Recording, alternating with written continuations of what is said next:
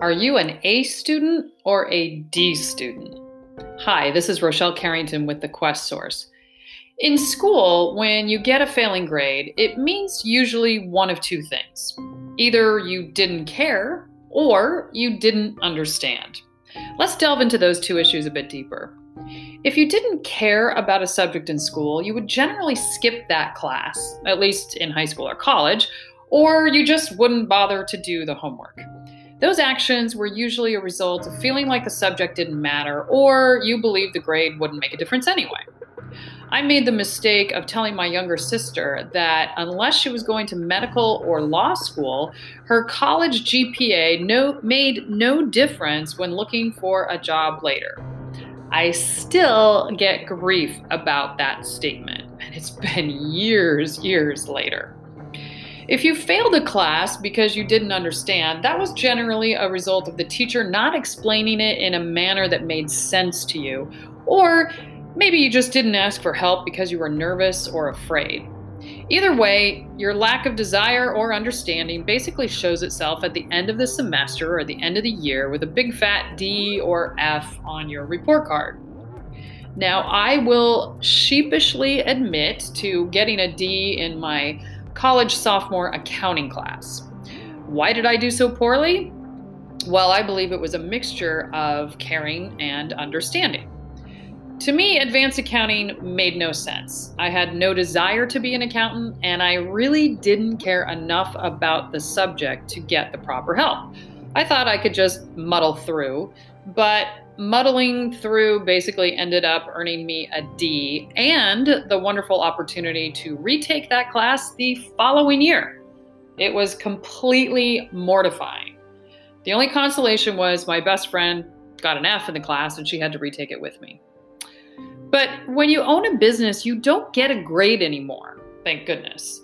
But there are some obvious ways to tell if you're getting an A or a D in your business.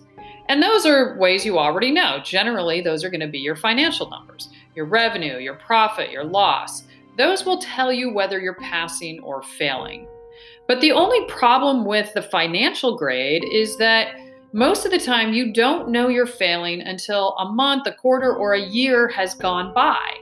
And that's because financials are lagging indicators. So in order to be really successful at business, you have to learn the leading indicators. Those are the ones that give you an early glimpse into what your grade will be at the end of the year. And knowing that productivity is one of the key components to business success, it is a leading indicator every entrepreneur must pay attention to. So, what is the leading indicator of productivity?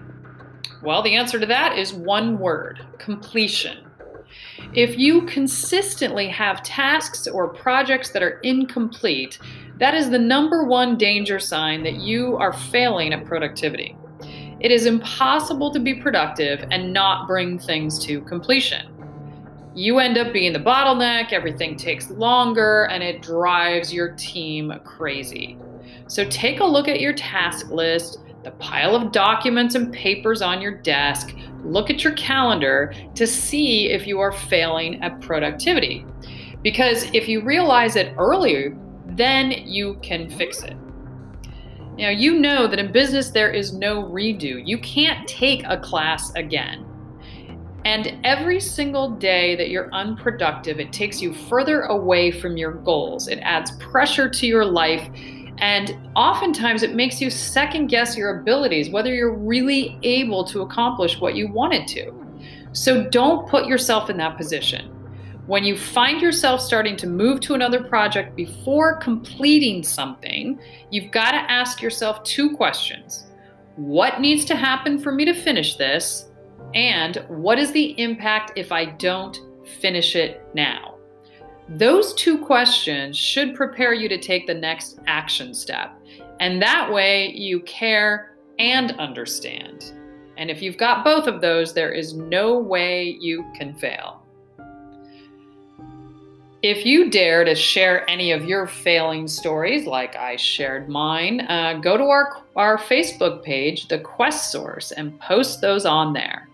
In the meantime, laugh a lot and learn a lot.